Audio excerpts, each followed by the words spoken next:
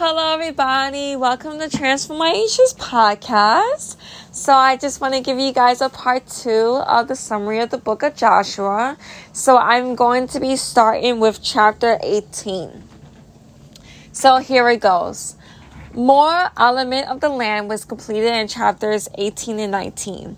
I love how chapter 20 mentions about the cities of refuge if someone kills a person accidentally and unintentionally. They would go there for protection, verses 2 to 3. I love when God mentions this in chapter 21. Joshua 21 verses 43 through 45. So the Lord gave Israel all the land he has sworn to give to their ancestors, and they took possession of it and settled there. The Lord gave them rest on every side, just as he swore to their ancestors. Not one of their enemies withstood them. The Lord gave all their enemies into their hands. Not one of all the Lord's good promises to Israel failed. Every one was fulfilled. End quote. I honestly believe that this is true in my life. None of God's good promises will ever fail, and this is why I need to trust God and believe in God more than I believe in anything else. Can I get an amen? I need to be willing to do anything for God because God has done everything for me. The Israelites were finally ready to go home in chapter 22 verses 2 and 6. I love when it says the following, verse 5.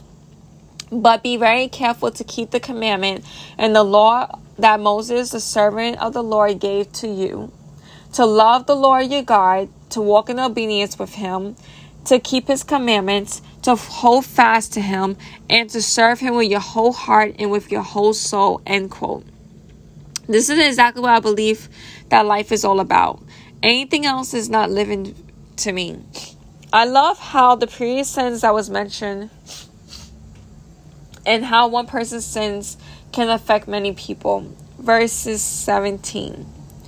Was not the sin pure enough for us? Up to this day, we have not cleansed ourselves from that sin, even though a plague fell on the community of the Lord. Verse 18. And are you now turning away from the Lord?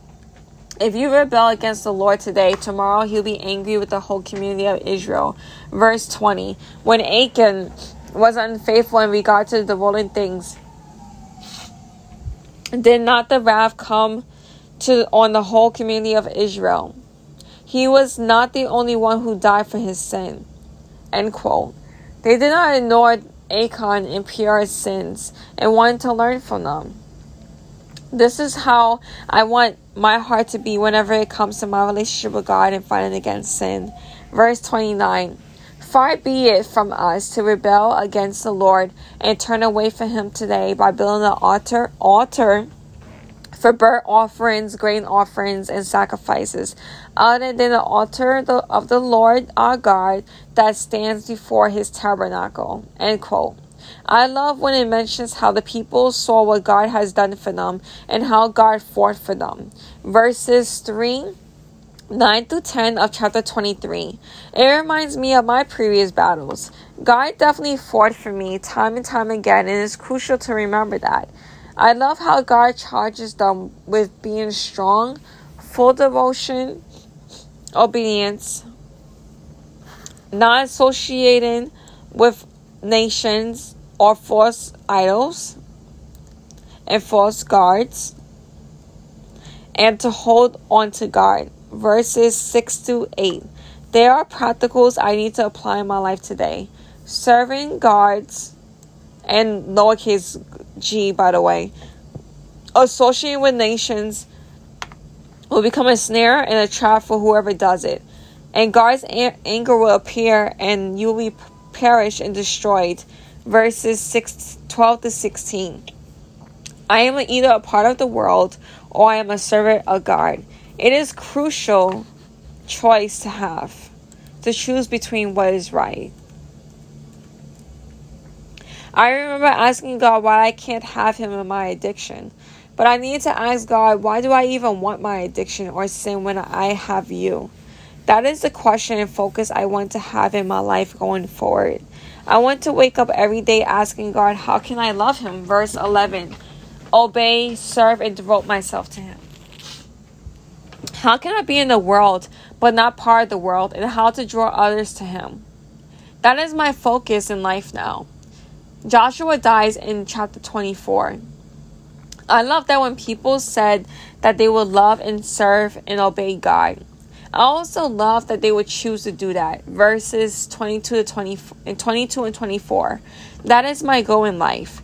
I love these verses in chapter 24. Verse 14. Now fear the Lord and serve him with faithfulness. Throw away the gods, lowercase g, your ancestors, worship beyond the Euphrates River and in Egypt, and serve the Lord. 15. But if serving the Lord seems undesirable to you, then choose for yourself this day whom you will serve, whether the gods of your ancestors, lowercase g, beyond the Euphrates, or the gods of the Amorites, in whose land you are living.